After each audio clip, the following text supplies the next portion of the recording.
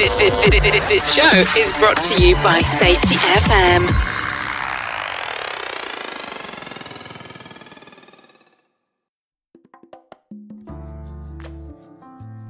What's up, peeps? Welcome back to Rebranding Safety. Here we go. We are reflecting on our conversation with Kelvin Genn. Let's jump into the intro and we'll get into it. The problem in safety isn't deviation, it's complexity. Health and safety has gone mad.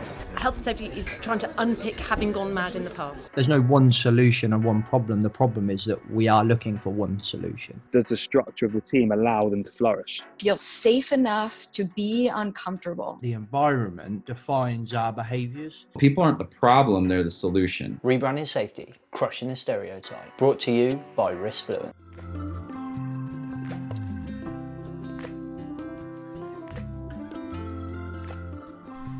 Okay, peeps, I'm not gonna lie, I am drained. At the time of recording my conversation with Kelvin Genn was like forever ago. It's taken so long for us to build this Safety 2 mini, Safety 1 and Safety 2 mini series, so it's just forever ago. And this week I've had a little bit of a medical emergency in the house. Sherry was in hospital for a few days with slipped disc, prolapse disc, whatever you want to call it, which is just like horrible pre-COVID, during, what do you call it, during COVID, like, oh god, couldn't see her, she was in hospital, obviously had to look after the baby, like, just been intense, and then back to work, and oh my god, so intense. So normal level of energy in this podcast, not going to happen, people, not going to happen. But I had, prior to all of this rigmarole that was this week, made some notes. You can probably hear me flicking through the pages. Here they are, found them. Made some notes on my conversation with Mr. Genn, Kelvin Genn. He was in the room when they coined the term safety differently. I mean, what do you call that? Accolade. What an accolade to have, to be in the room. And next week, after you've listened to this episode, we've got someone else who was in the room. Two people that were in the room. Unfortunately, Sidney Decker, if he's listening, which I doubt he is, but if he is, he won't respond to my messages. So, you know, come on, Sidney. Come on to a podcast that's not one of your buddies. Get yourself outside your echo chamber. Come on, Sidney. Come on over to Rebranding Safety. I'll chat with you. But we've got another one next week of the people who were in that room. Mr. Green, John Green, the legend, the one and only legend. And today's legend, as you heard last week, was Kelvin Genn. How did you like it? Did you? I liked it.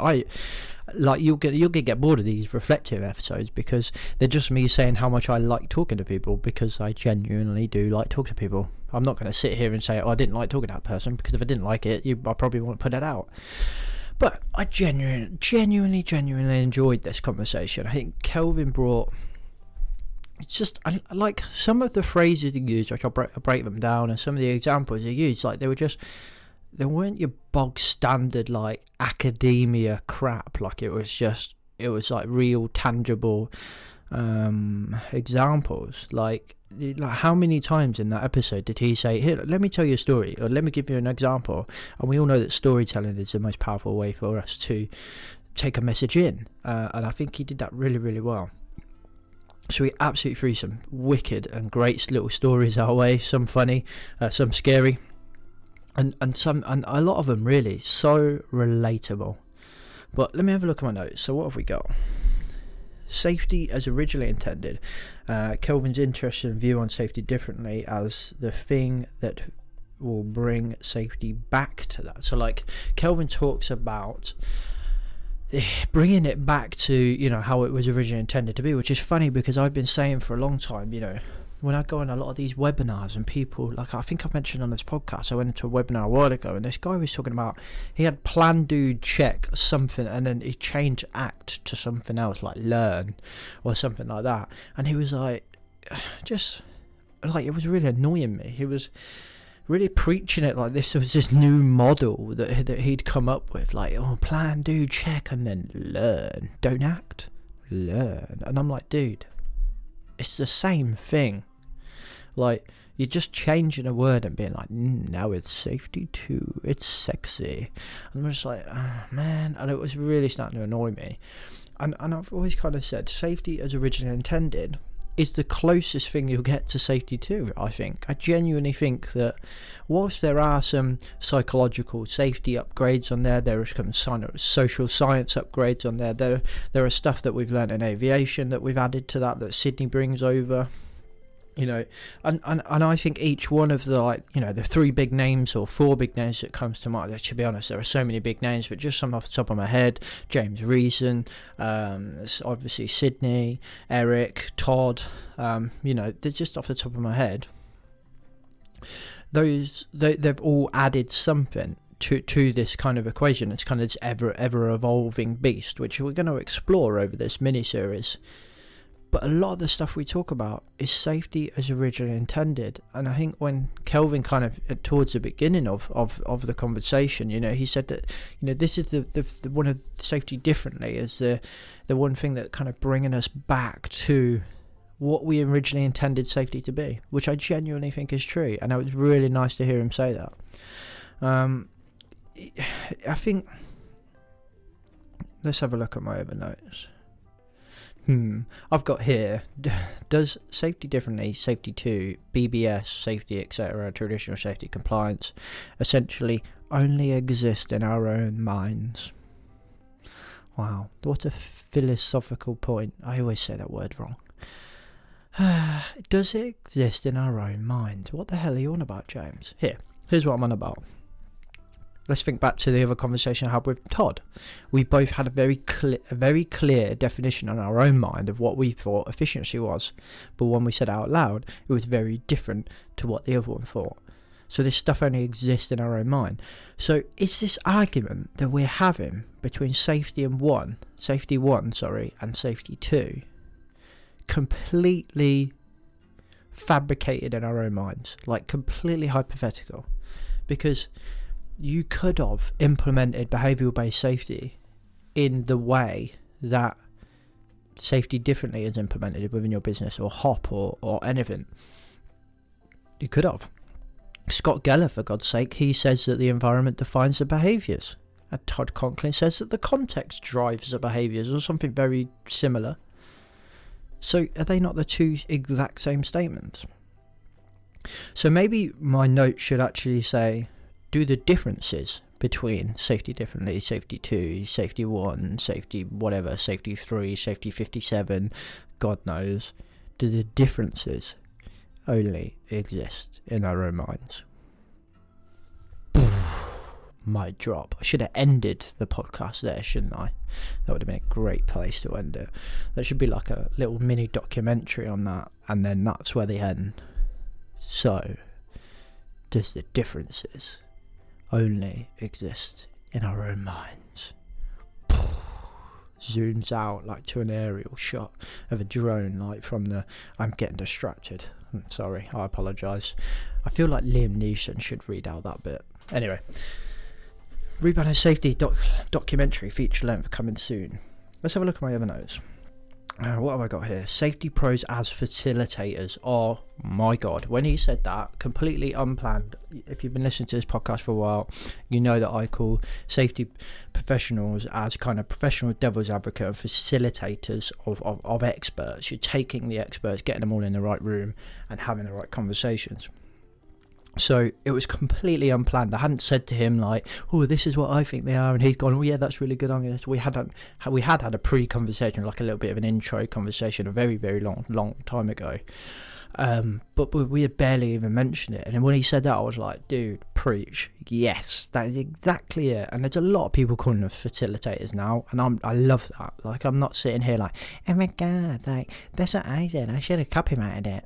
Like, it's just, I'm so happy that we're all talking about it in this language. Like, don't look to me as a safety professional as an expert in safety in your business. Like, you're the engineer, you've been doing this 20 years, you're the expert. I'm just here to help you. I'm here to, could I say, well, what about if we did it like this? Or what about if we did it like that? Okay, but the operational team, they want us to do something like this, so let's get them in the room and let's see if we can sort this out. All of those scenarios are just facilitating a process towards success, and success is we deliver the service that we're trying to do, whether the product we're trying to do or whatever, and we're safe whilst doing it. We're safe as reasonable and as practicable as we can be. So we're facilitators of safety, we're facilitators of success. We are not experts, in my opinion. How can I be an expert? I've just gone and done a NEBOSH General and a NEBOSH Diploma and a couple of other courses, and I've read the ACOP 50 times. It makes you an expert of that ACOP. Doesn't make you an expert of work, which is what we're trying to do. It's just my thoughts. Just my thoughts, people. Relax. No lynching mobs in this podcast, please. Let's have a look at my other naughty words. Equipping safety pros with appreciative inquiry. And I love that term, appreciative inquiry. And I think this is one of those terms that you could just like open up a whole new word. But you're inquiring in your business. Do you know what I kind of, when I think about this phrase, what I think about, you put yourself in their shoes. Like, I always try and bring it back to some real simple thing, one liner that grandma used to say, put yourself into their shoes. It's kind of inquire. It's like empathetic inquiring. You're going down and you're saying, how did this happen? But you're kind of appreciative of what they're going through, the context, the environment, whatever you want to call it. You're kind of empathetic to that situation. So, these are skills, as Kelvin said, and I've said many times, and I think everyone I kind of speak to in my echo chamber of people that want safety to be a bit better, we don't teach this stuff. Why don't we teach this stuff? And that for me is the big gap here. That it's like, I don't need to learn about the regulatory reform order. I can go and read an ACOP about it and get it, boom, sorted. I need to learn about this stuff, building relationships, engaging with people, like the soft skills, if you want to call them that. They're the vital stuff. So anyway, I love that phrase. So I'm going to try. I've got a lot of notes, so I'm just conscious that we're already like 10 minutes in. So I want to make sure that I cover it all. What is you the reality? The leader and the auditor see in reality. Here's a little story for you, right? I used to work for a company that we had an ISO accredited system and an auditor that come in and audited us, right? We used to get like, I don't know, whatever you call it. We used to pass like very little non-conformances, whatever you want to call them. Every audit, we did really well. And it was a really good little day out, actually. They'd come along, we'd normally get like a takeaway pizza, and they'd come in and we'd all have lunch, etc., and then he would look at some stuff, and we would probably go for a little walk around the sites, and then that was it. But off you would go, we'd get a report, no non-conformances, boom, whatever. And then that auditor and that same manager from my business, they both left at around the same time. We got a new auditor and a new manager. And the next audit we got, Jesus Christ, we were like one non-conformance away from losing our accreditation. Now, did we just have a bad auditor? Maybe. Did we just have a really stringent auditor the next time? Maybe. But technically, they were both working for the same company. You'd like to think there was some consistency in their approach, but did the pizzas have an effect? Maybe. Did they see reality, though? That's the really important question. We've all been there, haven't we? Like, think about it. The auditors are coming next week, so what we're going to do is have a big drive around the workplace. We get everybody cleaning the machines, tidying up. Like, why? to pass your audit. The process of having that conversation, that should highlight some serious problems in the way you're approaching this. I'm not judging. I've been part of those conversations. I've been there.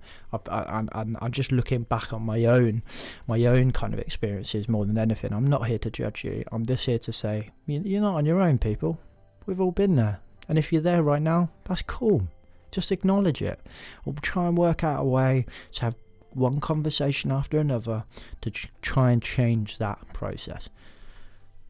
Now, if your way of approaching this is to just show the auditor the reality and crash test dummy your board into reality, then whatever. If not, slowly does it. Crack on. But we've all been there, and I think the most important one for me is if our leaders see the reality.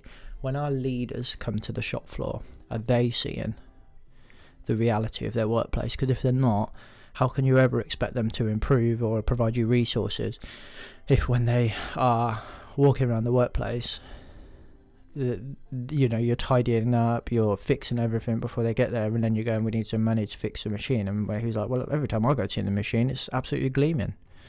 It's because you don't see reality, mate. Yeah. So try and look at that. I thought that was a really interesting point. I think for me, that just resonated with my experience. So it's a huge challenge, I think, and it has been for me, and it still is now. Having your systems reflecting reality, having what people see reflect reality, and you might even have different realities across your business. I tell you what, if you want to see reality and you've got night shift, go on night shift. Spend a week on night shift. Oh my God, that's reality. You just see a different world for a couple of reasons. Like, I did it once for a week, horrible, never do it again. But it's a couple of things, like you don't get that the normal day gift. For God's sake, I told you this was going to be a hard one today. My cognitive capacity is like overflowing. You don't get that normal day shift people, like, like the managers. As you're walking down the corridor, oh, James, how you doing? Did you do this? Did you do that? Oh, James, how's this going? James, can you do that? Yeah, it's like, oh. Well, you don't get that on a night shift. You just walk around. People are just doing their job. They don't even care about you. So you get to see a bit more of the reality. Try it. If you've got night shift, give it a go. It's really eye-opening. Right, what else have I got on my notes? A great story about inductions. Move from reality. He has that's completely lost me. Where was that? Oh yeah, they had some guy that did all their inductions for him, didn't they? Oh yeah, that was that was a funny story, that was. And again, not something that I could directly relate to, but I remember delivering inductions, and I remember it just being a process that nobody liked. I didn't like it. The staff didn't like it. It didn't deliver any value, did it? Like, it really didn't. And I wonder now how would I approach it, and just sitting here thinking, this is live, people. You're getting this live. This is the McPherson brain dump. This is not a pretty sight. I really don't know how would I. We got to bring it back to that thing of reflecting reality, and I'm a massive fan of shadowing. Like, I'm just a massive fan of it. Like, it's just straight back into reality. And obviously, I think if you fix the culture, you fix the business, and you fix all that stuff first, then you're probably less inclined to worry about this. I think you would notice a cancer straight away, wouldn't you? Like, if you had everything sorted, I don't know, let's imagine a warehouse situation, everyone whizzing around on a forklift, but they're doing it right, the handbrake between moving and between the forks and all that. Doing what they're supposed to do, which FYI nobody does. And then you get some guy that doesn't do that, who would stick out like a sore thumb. So your induction would have less of a need, because everyone would you'd have that social accountability, wouldn't you? And I think shadowing would probably nail that. So I don't suppose I'm saying get rid of a formal induction. I think there is some value to it, but God, I remember some of the inductions I had. They were like 2 days long, of just constant trade, like ploughing them with information. And I think back, what was it for? Really, what was it for? It was to tick a box. Like, really, it was to say, well, you've had your manual handling training, mate. You really shouldn't be off with a bad back, should you? Can't really sue me now, can you? That's what it was for. Was it really to make them lift better? Because, I mean, HSC's research says that manual handling training doesn't really work. So, obviously not. Waste of time. All them years of my life I could get back. So, whilst I'm not sitting here saying, get rid of all training. I think training has a place. I think training is a very valuable mitigation within our business. And I think inductions are potentially part of that. But I think the induction has to be about reality, about getting them in, getting them started. And potentially, maybe the problem with inductions is how quick we want somebody to get cracking at something. Maybe that's it. Maybe that's the problem. It's like, get them in, 1 day induction, cool, get them straight back into work. Get them into work, come on, let's go. Maybe that's the problem. Maybe it's like a phased approach I need to go through. I'm not really sure. I'm thinking, like I say, I'm thinking out loud here, people. Thinking out loud. I'm going to move on because I've got so many notes and we're like 19 minutes already. Both gloves and potentially I've got a note here. Tell a story I've had experience with about employee engagement. Okay, so I think I mentioned it in the podcast about gloves, didn't I? Where the person had cut the fingertips off the glove. If I didn't, I can't remember. Sorry, apologies. But if I didn't, here's a quick overview. Long story short, a very big international manufacturing company. They decided we're doing a cut proof. We're doing a cut reduction project. There we go. Cut reduction project. Everyone just wear cut proof gloves. To get cut proof gloves, send them out, boom, there we go, nailed it, tick that box, won, successful, crack open the beer, pop the champagne, off we go. But there was like no, in the UK anyway, where I was working, no employee engagement. There was no making his gloves fit to the workplace. It was all about making the worker and the workplace fit to those gloves. So in essence, there was like no ergonomics testing, really. There was no human factors testing or anything like that. But for me, there was no engagement with the staff, which is a legal requirement, people. So, we should really start doing it. But that aside, it just makes sense. So anyway, we had these gloves, told to keep an eye on it, enforce it, make sure people were wearing it, blah, blah, blah. We started to see like the fingertips. People cut the fingertips off them. And anyway, long story short, we found out why. It was because they couldn't use it on a touchscreen. And we asked them, why don't you use it? Can't use it on a touchscreen. What do we want? Want ones with a touchscreen. Went to the market, got ones that work on touchscreen. Done. Like, nailed it. But if we'd have gone to them before, we wouldn't have had that process. They'd have just said, oh, don't forget they need to work on a touchscreen for the machines. Ah, okay. Maybe we should get you some trials. I'll get you a few and you trial them. You tell us which one's best. Yeah, cool. We'll send some to the other machines as well, because it might be different for each machine. Oh yeah, that's a good idea. Cool. Right, turns out this machine likes that and you like that, so let's just go for like a tailored case-by-case process. Let's have a few. People can just pick and choose what ones they like. They're all the same kind of safety cut standard, but they're different types. Great. Perfect. Let's have a look. People are the solution, presence of positive and enhanced engagement, not bureaucratic accountability. That's kind of like the three values, so to speak. And it's interesting again that these values kind of tweak. The people of the solution one the people of the solution one doesn't really change at all for any of them. Presence of positive doesn't change. That last one, that was a new one for me. Enhanced engagement, not bureaucratic accountability. I think that last liner for me, bureaucratic accountability. That's a big one for me. I think when we talk about accountability, it's like we're talking about it from a blame perspective. When I think about accountability, I think of it from a pride perspective. When we used to talk about pride in our work, like that's accountability. If I take pride in something I do it well, so I'm accountable for that work. And if I'm proud of it, someone goes, James, is this your work? I'm going to go, yeah, it is. And they go, I'm not very happy with this. And you're probably going to be heartbroken because you're proud of it. But if you're that way inclined and you're proud of your work, you're probably going to be really eager to find out what the problem is so you can learn and be better. That for me that's what accountability is. How do you get that? You engage. People are a solution. You engage. You find out what they're doing. You go and ask them, hey, how can we make this better? Is this safe? What's the risk? Does this paperwork actually help you? Does it make you feel safe? What's not working? I'm thinking of reducing cuts. What do you think? I'm going to get these gloves in. Okay, cool. Can we try them first? Oh yeah, of course you can. It's just, it makes sense. Let's have a look. 6 principles. Focus on what matters. I thought focus on what matters was better than Todd Conklin's sticky, which is the stuff that kills you. Focus on the stuff that kills you. I prefer focus on what matters, because I think when we say sticky, focus on what kills you, I think, well, what if you work somewhere where there's nothing that kills you?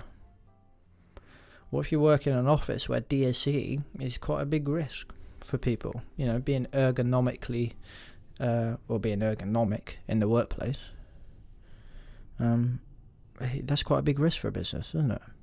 So I prefer focus on what matters than just focus on the stuff that kills you, because I think it gives a bit more flexibility, a bit more extensibility within the kind of different businesses to be able to go, okay, yeah, I'm going to focus on what matters to me as a business, because that might be stress, it might be I don't know, display screen equipment, like I say, it might be cuts and bruises, it might be. But my point here is that you should also focus on the stuff that kills you, because that matters if people lose their lives. So I just think focus on what matters gives the people a lot more kind of flexibility, so to speak. It's a wider scope. There we go. It's a wider scope. Okay, let's build freedoms in systems. I like that. So it's kind of saying, you know, we acknowledge that the systems could be there. We acknowledge that we need that level of assurance for our businesses, and those systems do provide a process, a value to the business. I find a lot of times that Safety 2 gets branded a little bit, maybe incorrectly, and maybe some people preach it. I'm not really sure that, you know, with no paperwork, and we just don't advocate anything. And I don't advocate a heavy paper-based system. I advocate a value-based system, and I felt that's what this kind of said, that freedom in the framework, as Kelvin said. It's picking those times, isn't it? It's picking those battles of saying, right, this is the stuff that will kill you. So here's the real. Here are the guidelines, not the guidelines. That's ironic. This is the stuff that kills you. So this is like a narrow set of rules. There's no flexibility in this. But there's other stuff that doesn't kill you. There's a bit of flexibility. You know, we want to operate this machine. Here's a way to do it. But if you've got a better way to do it, then do it. But here's the standard we expect at the end of it. Maybe it's kind of like a quality example, but still applies. And I like the idea of giving people a bit of flexibility, and I think that's one of the fundamental things of the Safety 2 is that employee engagement, giving people freedom to succeed. Because if you go down on the shop floor, they're probably already deviating from your framework anyway.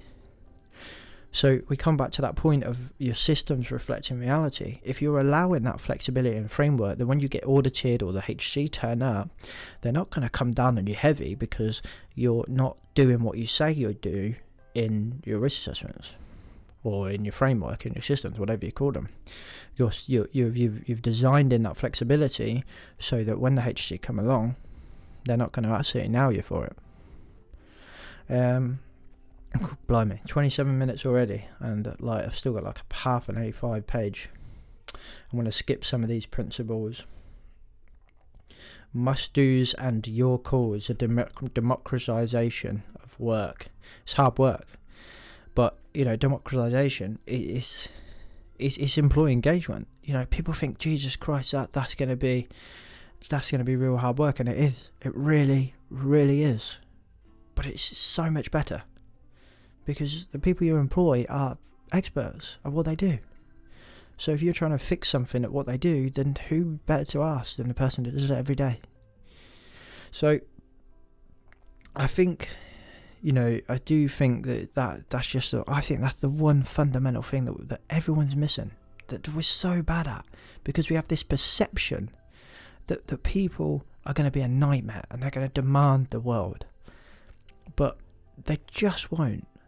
there's a great podcast. What's it called? It's on the Knowledge Project podcast, and it's a lady who's talking about parenthood and applying what she got from business. I can't remember it, but I'll link it in the description. You can go listen to it. Basically, she's talking about they went on holiday, loads of parents, loads of kids, etc., and all the kids were on their phones, and they were in this beautiful place, I don't know, somewhere gorgeous, and they were saying, oh, this place is so beautiful, but look at all the kids who are on their phone. So all the parents are like, yeah, we should set a limit, we should tell them, right, you're only allowed on your phone this time to this time. And this woman said, no, what we should do is ask the kids. Let's go over and ask them to come up with something. So she went over to these kids and she said something around the lines of, like I say, I'll link it in the description. You can go listen to a much better version of me bastardising it. But basically, she goes over to kids. She says, right, kids, do you not think this place is beautiful? Oh, yeah, Grandma, it's like absolutely beautiful. Okay, so do you not think you're wasting that by being on your phone all the time? Yeah, maybe we are. That's a good point, yeah. So, I'm not going to tell you, do what you want. You can go on your phones whenever you want, right?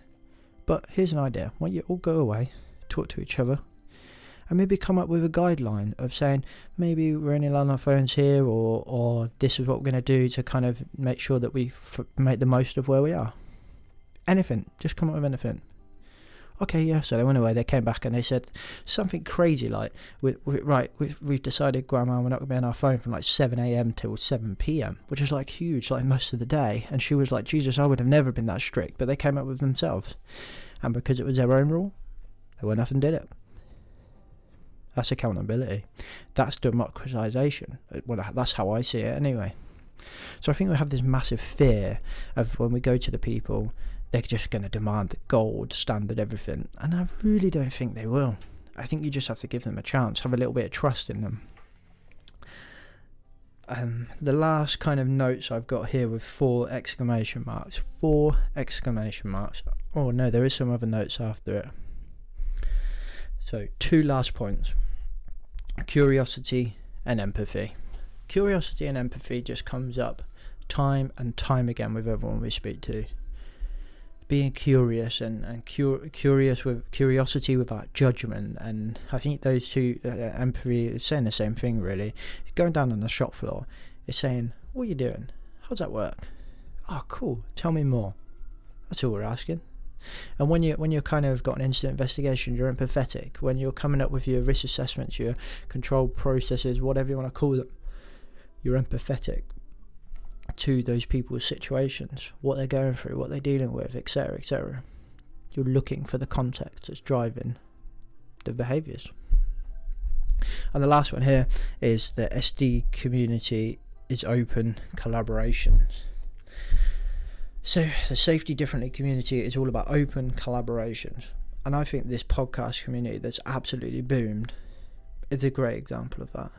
Look at all these people out there now sharing amazing ideas, and there might be a few people out there that are getting a bit shirty about it, saying, oh, we're all talking about the same thing, it's just getting boring and blah blah blah. You know, I don't think that is true. I think we may all be talking about the same stuff in its rawest form, but I think we talk about it in different perspectives, different languages, different styles, different ways, and I think that's good for people. But also, with each conversation, it can have a guest on my podcast, and then a guest on Colin Nottage's podcast, the Interest and Safety podcast, and the same guest on the Hop Nerd, for example, and 3 different hosts will ask 3 different questions and have a completely different conversation, but with the same person. So if you really enjoy, let's just say Todd, for example, Todd's been on all 3, so if you really enjoy Todd Conklin, you can listen to 3 different conversations with Todd Conklin. Mine, Colin's, and Sam's. Done. So I think it's just a good thing, and I think that the more people talk about this, the more we break the echo chamber. And that's what a lot of these podcasts, or these people that are just doing, shitloads of stuff on social media, etc., etc. Like JD, for example, John Dempsey's been on the podcast a few times now. He doesn't have a podcast, but he absolutely plows safety media, social media with all this stuff, and that's good, because the only way that we rebrand the perception of health and safety is that all of us just keep chipping away and bursting our bubble, and at each time we get a chance to burst the bubble, have another conversation with someone else, we chip away at that perception, that misconception of our profession. So the more the merrier, people. And frankly, if I'm going to succeed in what I do, I need you all to start doing podcasts. If I genuinely want us to rebrand health and safety, then we all need to have more and more of these conversations. We need more and more podcasts. We need more and more social media. We need more and more people like JD that's taking safety to TikTok, for God's sake. Like, who thought that? I did it once. It didn't work out very well. But so for me, I think I loved what Kelvin's talking about. The Safety Differently community, which is how I see it, is about open collaboration. And I think it's a shame that the Safety Differently community has become quite not fractured, but like, you know, we have the safety 1 versus the safety 2 kind of stuff, which is a shame, because I don't feel like it's like that. I feel like I'm having some of the best conversations I've ever had with people that are in this so-called Safety Differently community, this Safety 2 community. I've learned more than I ever have just from talking to these people, and I feel like I'm a much better safety professional. So for me, it is an open community. It is a community for Jesus Christ, I ruined that, didn't I? It is a community for open collaborations for me, and it's worked so well. Anyway, if that was as painful as it was for me to do, as it was for you to listen to, even that was hard. Like, I apologise. This has just been horrendous, but I really don't have the cognitive capacity today to even talk as smoothly as I normally do. They might even be thinking, doesn't normally talk that smooth anyway. But that were my notes. Them were my notes. Them were my notes. They were my notes. Oh my God. On my conversation with Kelvin again. I hope you enjoyed the conversation with Kelvin. I hope you enjoyed my reflection. But otherwise, I'll catch you next week, where we have an interview with the one, the only, the legendary John Green. I'll catch you next week, people. Safe.